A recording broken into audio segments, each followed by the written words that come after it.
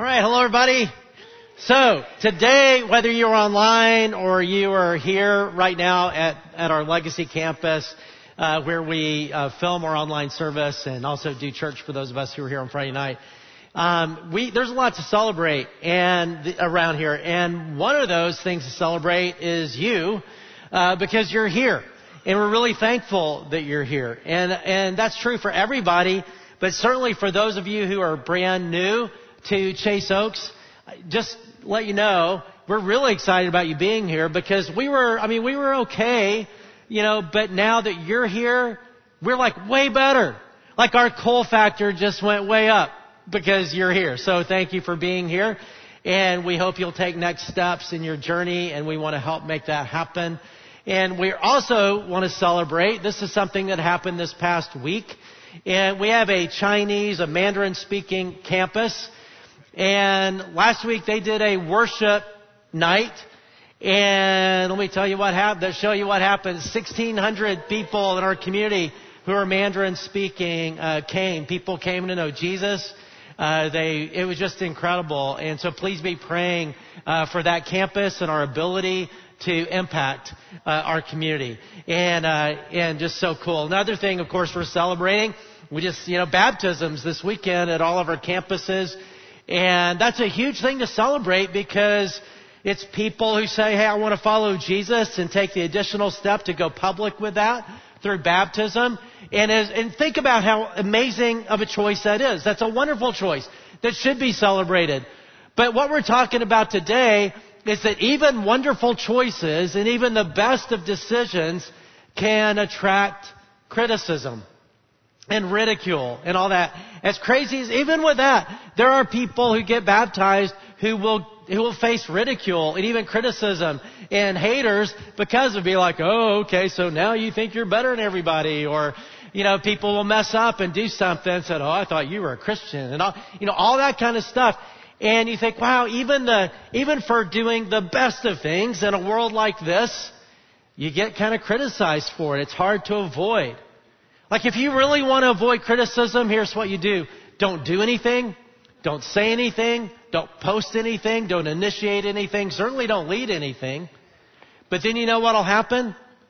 You'll get criticized for not saying anything, doing anything, initiating anything, leading anything, posting, right? And there's just no way to avoid it. I was thinking about that this past week because I was watching Eric's, hadn't seen it yet, his message on perseverance. And it was so good.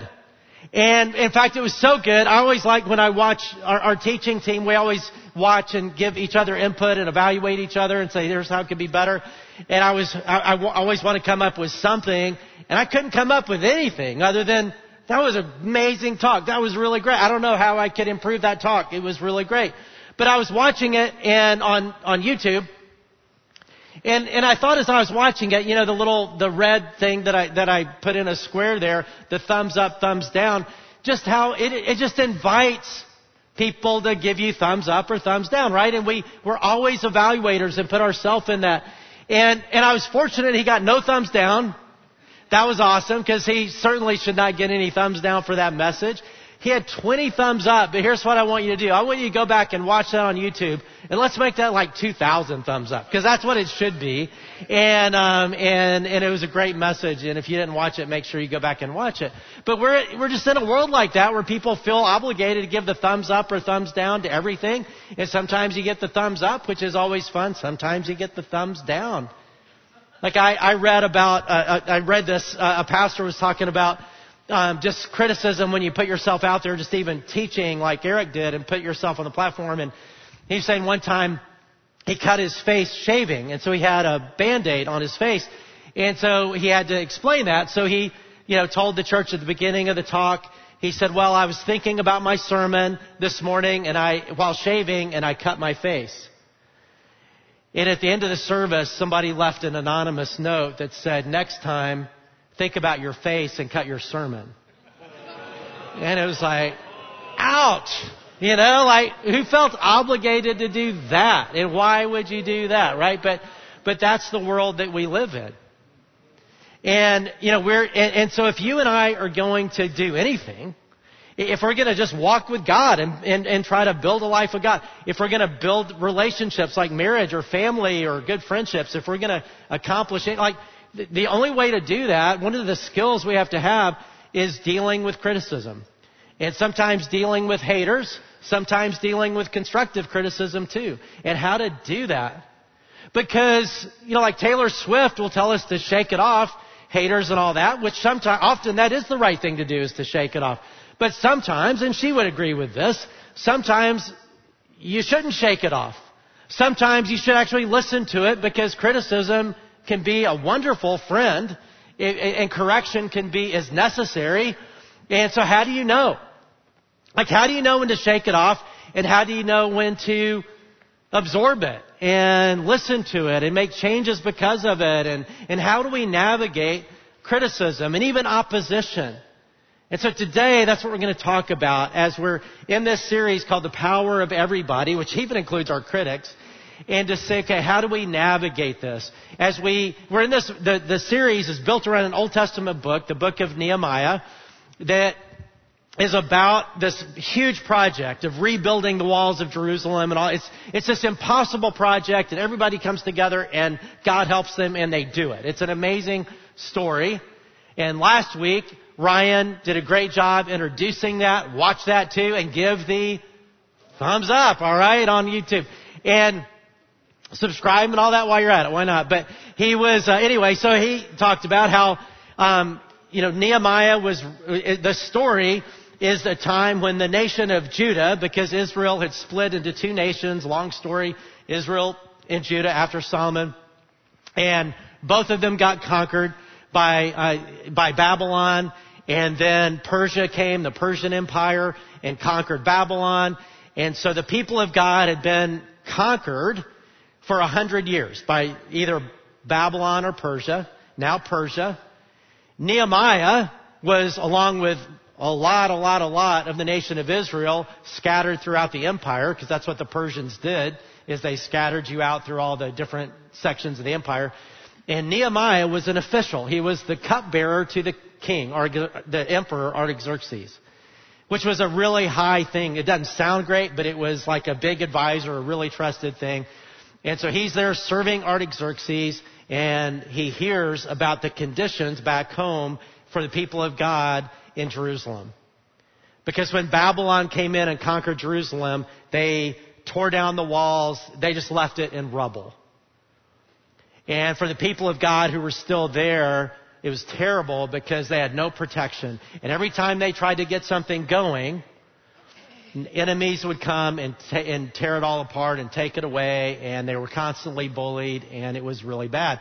And so when he hears about it, Nehemiah hears about it, he knows he's got to do something. And so he prays about it and approaches Artaxerxes and prays a lot, because Artaxerxes was not a warm and fuzzy guy.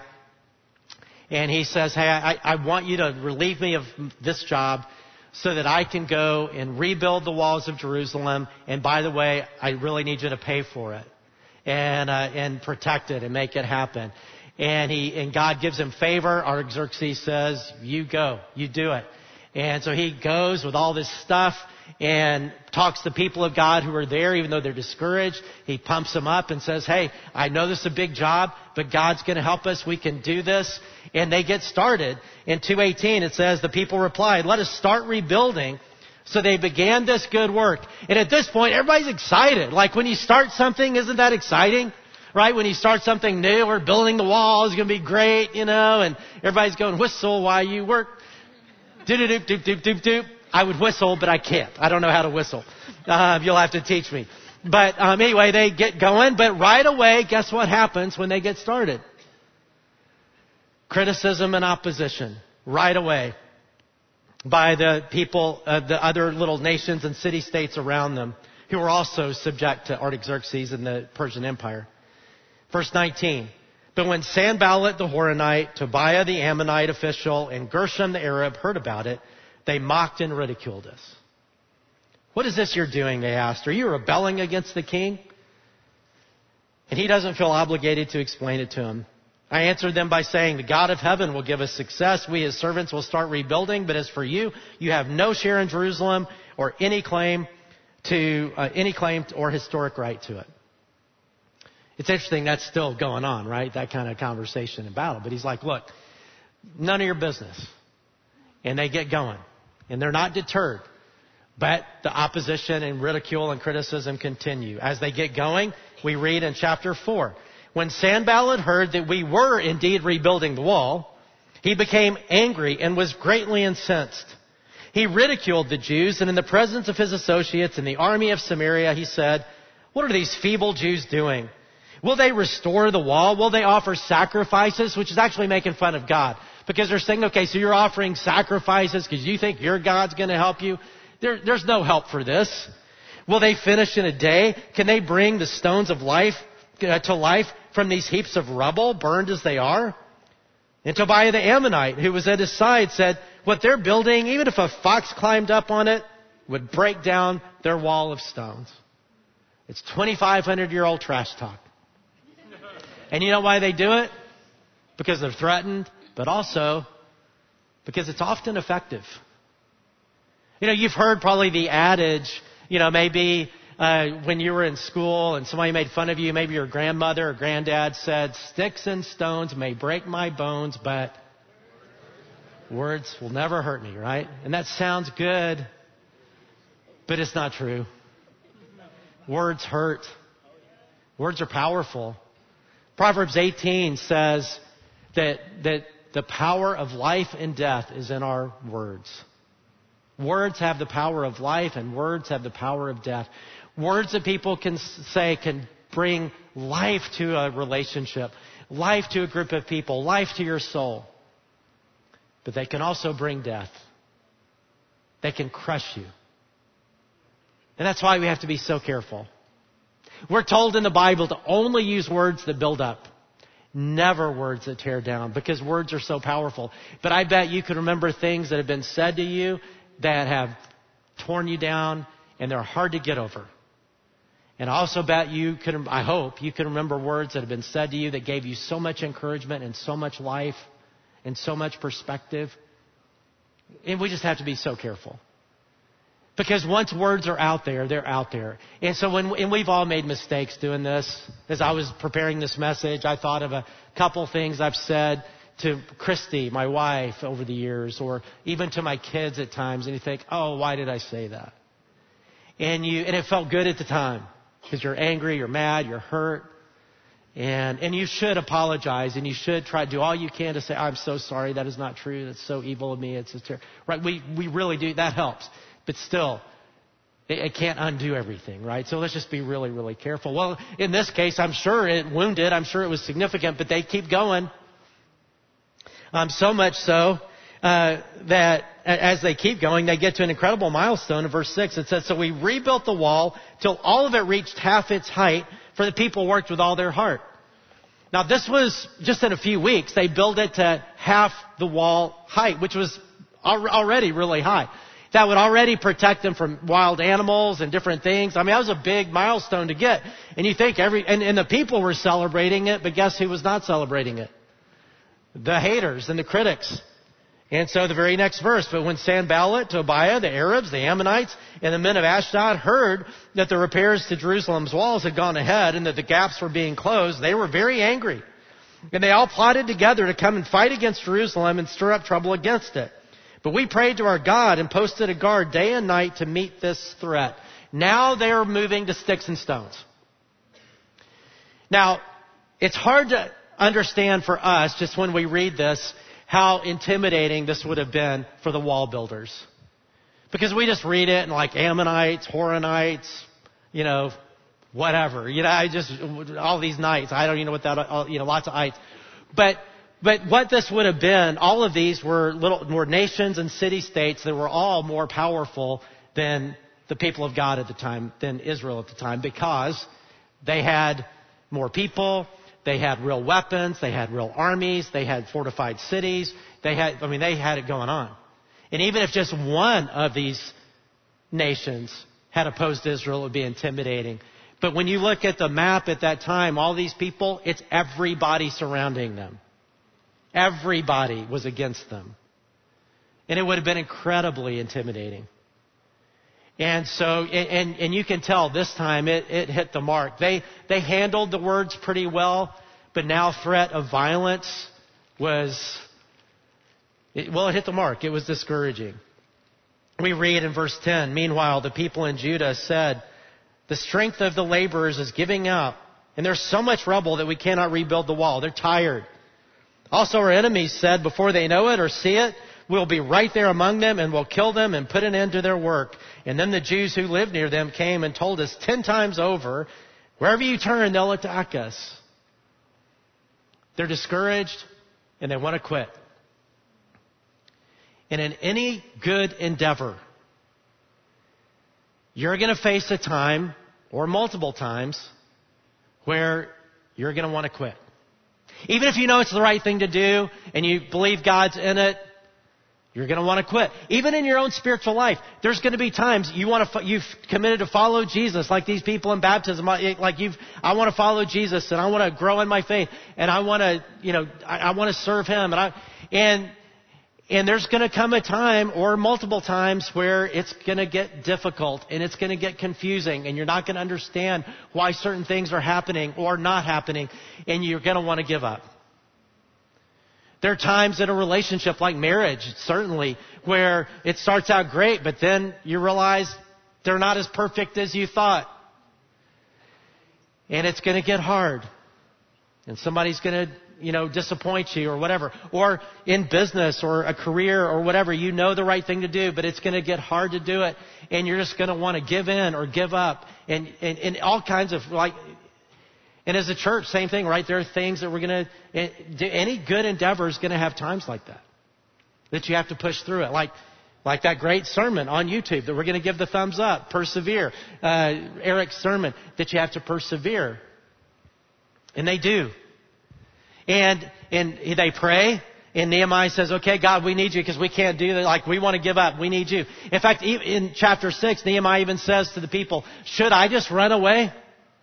Should I just go back to Persia? Because he had a very comfortable life in Persia, in the capital. Should I just run away? And he says, there's no way I'm going to run away. Because God's in this. We're going to do this. And they post guards and they have this system where if somebody harasses them in one part of the wall, they can send people over there to protect them. And that's enough to kind of disincentivize their enemies. And so we read in chapter 6, verse 15. So the wall was completed on the 25th day of Elul, which is September, middle September, in 52 days. Now, we hear that and kind of yawn. Okay, Elul, 52 days, whatever. It was impossible to rebuild that wall in 552 days. But they built it in 52 days because God helped them. And we're going to talk about this next week. How the power of everybody and how much can be accomplished when we gather together empowered by God to do something significant. Don't miss next week. But when all our enemies heard about this, all the surrounding nations were afraid and lost their self-confidence because they realized this work had been done with the help of our God. They're like, hey, their God is not just a rock or an idol. He's for real. And we're going to chill out. We don't want anything to do with, getting on the wrong side of Him. What I want to focus on this week is the criticism part. Because one of the things that Nehemiah had to do was help people get past criticism. And there are other times in the book where he is criticized, and you know what he does then? He listens to it.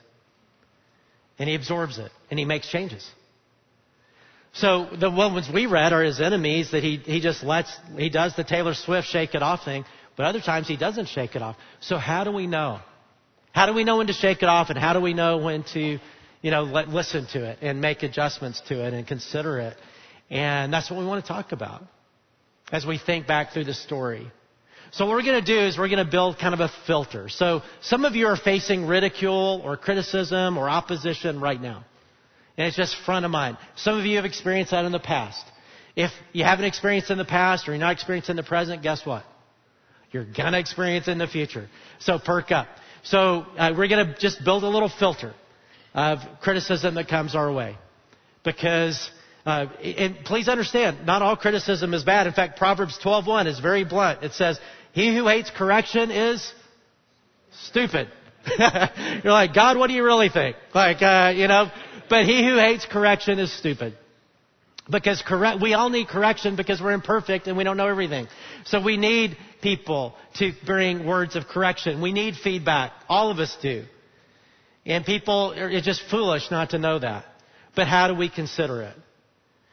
And so here's the filter. The first part of the filter, first stage is this. Consider the target of the criticism. Meaning, just think about, what are they actually criticizing? Are they criticizing my direction in life? Let's say to be a Jesus follower or whatever. Are they criticizing how I'm doing it? Or are they criticizing the mission, or are they criticizing the methodology? That's a really important distinction. In fact, I think that's why Nehemiah was able to so easily blow off the criticism and opposition from their enemies, because he knew that God wanted them to rebuild the wall, and what they were criticizing was rebuilding the wall. And so one time they want to talk to him because they're upset, and they say, hey, we just want to talk to you about this because we don't like what's going on. And here's what he says in 6:3. He says, I'm carrying on a great project. He sends a message. He doesn't show up in person. I'm carrying on a great project and cannot go down. Why should the work stop while I leave it and go down to you? 4 times they sent me the same message, and each time I gave them the same answer. Talk to the hand. Because I'm not stopping. Because what they were questioning was what God had wanted them to do. He's like, so if this is what God wants me to do, we can talk about how, if it's the mission, okay. I'm going to blow that off. But if somebody's questioning how you're going about it, the methodology, well, that's probably something worth listening to. Okay, we can listen to that. And so consider, okay, what is the target? Let's think about that for a little bit. As a church. So as a church, I am not the head of this church, okay? And you can say amen. Now that's a good thing. Jesus is the head of this church. It's his church. And so when he gave birth to the church, we're just one of many. When he gave birth to the church, before there was the church, there was the mission. He gives the mission to the church. And what's the mission? To spread the good news of how people can come to know God through faith in Jesus and have a relationship with him to those who do not know about that.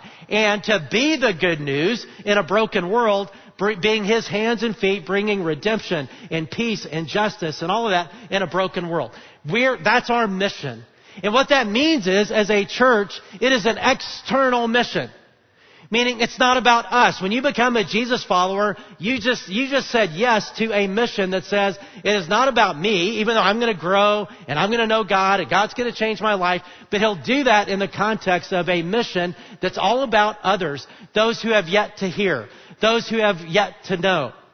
And so therefore, church is designed by God. It's not my idea. It's Jesus' idea. Not to be internally focused on us, but to be externally focused on people who aren't here yet. And that's hard to maintain, because our sin nature is always to build my life around me. And yours is to build your life around you. And for a church to build a life around itself. And it just makes sense, right? I mean, if you're going to do church, let's do church for church people, because guess what? Church people pay the bills, and we want to keep them happy. So let's keep church people happy. And that's, from Jesus' perspective, I believe that's gross. I believe it makes him want to throw up in his mouth a little bit. Because that's not the mission. That's not his heartbeat. His mission is for those who have yet to know and to hear. That's the whole point. That's why, otherwise he'd just zip us up to heaven. But he hasn't. Because we're here with that external mission. I mean, it's interesting. So it's so important to us as a church, because it's always working on us too. That rubber band to an internally focused church isn't just working on other churches, it's working on Chase Oaks Church all the time. And so we always have to just fight that and say, God, help us have your heart and help us focus on your mission, and not allow that to happen, to stay externally focused and to remember our mission. And so that's important to us for everything that we do. Including how we do what we're doing right now, how we do a worship service. When I prepare messages, I think about everybody from those who are skeptical, don't know God, not even sure they are interested, to a longtime believer like me and people beyond me and everything in between, right? So I care about all of it, and I think all of us can benefit from everything we're talking about. But the way we do church, because there's one passage in the Bible, 1 Corinthians 14, that talks about how to do a church service. There's almost no direction in the Bible of how to do a church service. But the most clear direction we have in 1 Corinthians 14 is what they were doing in Corinth is they were doing things as a church that was really meaningful for them. They loved it, but it freaked outsiders out. And the two words are used, outsiders and seekers, who were coming in. And Paul says, stop it. You're doing church for you in a way that's not connecting to outsiders and seekers, and stop it. Why? Because God's heart is not just for us, it's for those who are coming, who have yet to hear. And so, and here's why I'm saying this. Sometimes, and it's crazy making to me, but we'll get criticized, and this happens all the time. We get criticized as a church for that commitment. And people will even use it as a slur, and maybe you've heard it. They'll say, oh yeah, Chase Oaks Church, that's one of those seeker churches. And it sort of sounds like that's one of those Satan churches. But that's not the same thing. Because the one thing we're told is do church in a way where seekers and outsiders can connect. And Jesus' heart is what? He said, I have come to seek and to save the lost. That's why we're here. That's his heart. If you know the story of the prodigal son, you have the older son and the prodigal, and the older son won't even go to the party. And the father says, don't you understand this is a party for prodigals? And we're here because of the heart of the Father. And so if you hear somebody say, well, it's a seeker church, just say, yeah, you bet we are, because that's the heart of God. And we don't just care about seekers, right? We want believers to grow in the faith and grow, but in the context of mission. And so when people criticize us for that, you know what we should do? Shake it off. Because that's just criticizing the mission. And it's Jesus' mission. Now, if people criticize how we do that and how we could do it better, you know what we should do? Not shake it off. We should listen to every bit of it. Doesn't mean they could be right or wrong, but we sure better listen. Man, I want to do it. There's so many things we could do better. Let's learn all of it. Same thing with you and me as individuals, as Jesus followers. As we follow Jesus and you take steps of obedience, and let's say you've been a party person or whatever, and now you're not doing what you used to do, and you may get people who misunderstand and be like, man, you're no fun anymore. Why are you like that? And all that. And they criticize your direction, or maybe the way you deal with your sexuality, and now say, I'm going to follow what Jesus says, or your finances, or whatever in life. There will be people who won't get it. And they may criticize you for that. And if they criticize you for that, you know what you do? Your answer is shake it off. You know what you do? Shake it off. But if they're criticizing how you're doing that, listen to it. Consider it. They may have something to say that you need to hear. So what is the target of the criticism? Is it the mission or the methods? Is it the direction or how you're going about it?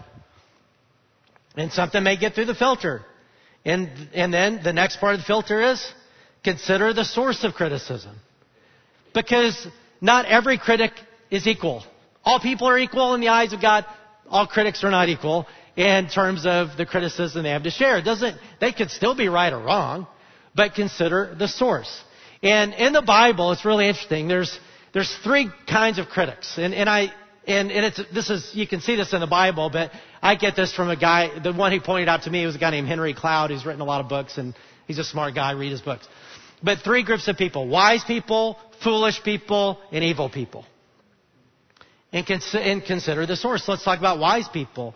In Ecclesiastes, we read, better to be criticized by a wise person than praised by a fool. Being criticized by a wise person is not a bad thing. That's a really good thing. It's a gift. Feedback is a gift. And if we're smart, we'll seek it out and we'll listen to it, especially from wise people. I just talked to a friend of mine, Conway, on the way here, and I was sharing an idea. I said, Conway, I need you to poke every hole you can in it. And when we talk next week, I just want you to blow it out of the water, this idea. And it's an idea I really like and I really care about, but I just really need you to blow it out. Because wise people are helpful, right? Wise people in the Bible are people who respond to light when they see it. They adjust to God's wisdom. They are people who are humble themselves. They're teachable themselves. They're people who, they're not perfect. They make mistakes. When they make mistakes, they learn from it. Those are wise people. But then, another group is foolish people. Fools. Now, that's not my word. That's Proverbs' word, okay? Don't get mad at me.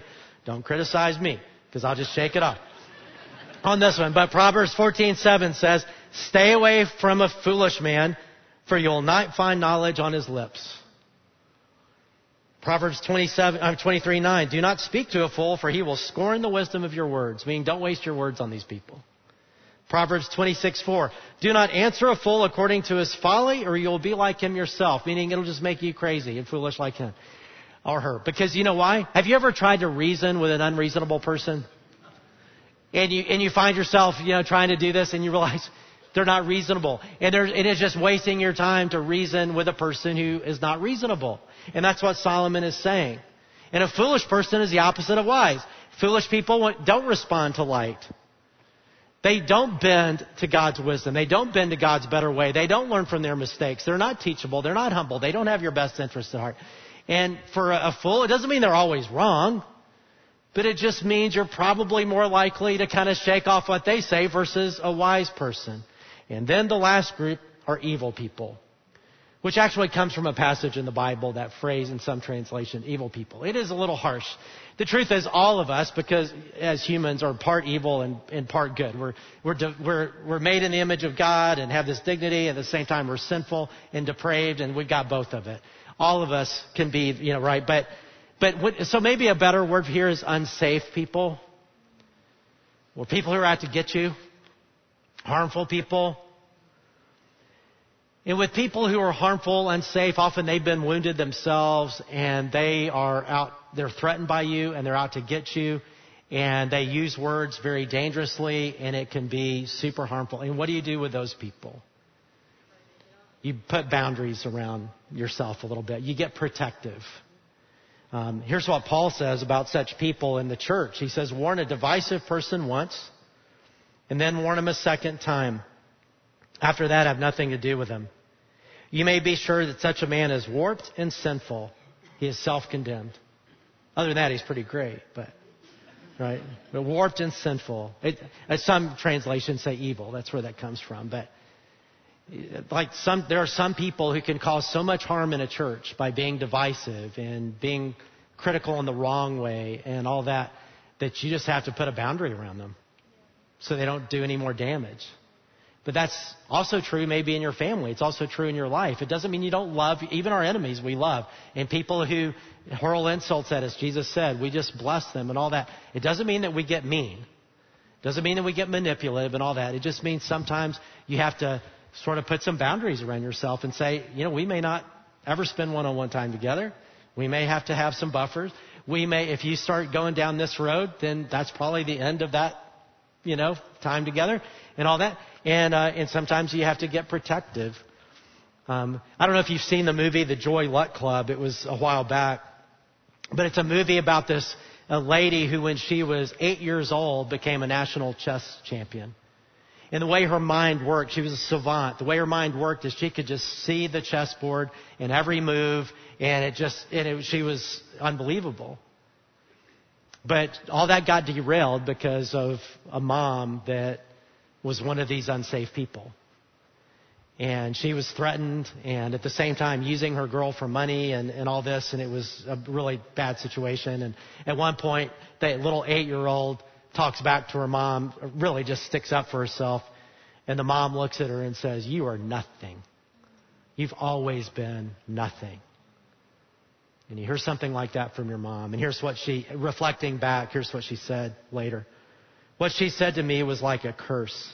This power I had, this belief in what I'd been given, I could actually feel it draining away. I could feel myself becoming so ordinary. And all the secrets that I once saw, I couldn't see anymore. All I could see were my mistakes and my weaknesses, and the best part of me disappeared. And some of you have been by unsafe people, evil people. Things have been said to you, or they've said things to you that are hard to shake. And let me encourage you to listen to what God says about you. He says you're His beloved. He loves you. He values you. And you're not what some people have said you are. But sometimes we need some help to protect ourselves from people like that. So you consider the source. Are they a wise person? Well, I'm going to listen. It doesn't mean they're automatically right, but I'm sure going to listen. And I got to tell you, there's a lot of stupid things I would have done without wise people in terms of leading this church. Because I'm just one leader of leaders. We have an executive team. We have an elder board. I'm one of those board members. I don't call all the shots. And again, you should say amen.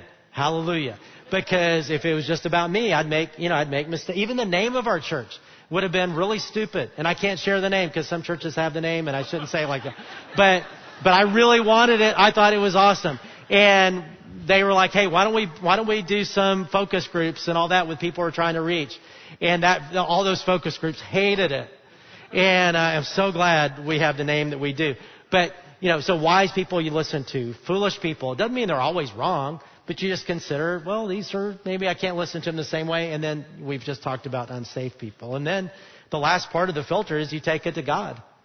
And that's what Nehemiah does. He takes criticism to God. And there's other criticism that he listens to and absorbs and changes his approach. Because wise people do that. Unwise people hate correction. Wise people say, man, okay, I need to consider it. Thank you. And especially from wise people. And so you take it to God and say, God, what do I need to do with this? And I think also take it to other wise people. If you have wise people in your life, or seek them out and say, hey, how do I deal with this criticism? And so here's what we're going to do. We're going to do that right now. Some of you in your past have faced criticism. Some of you in your, right now, there's some criticism or opposition or whatever going on. And let's take it to God and just think through the little filter and just go through this, okay? And again, if you're not experiencing that, you need to be really thankful and happy and just know it's going to come. So let's bow our heads together before God. And as you think about what somebody has said or is saying or criticism or feedback or whatever, let's just take it to God real quick and just say, okay, God, help me think through this filter.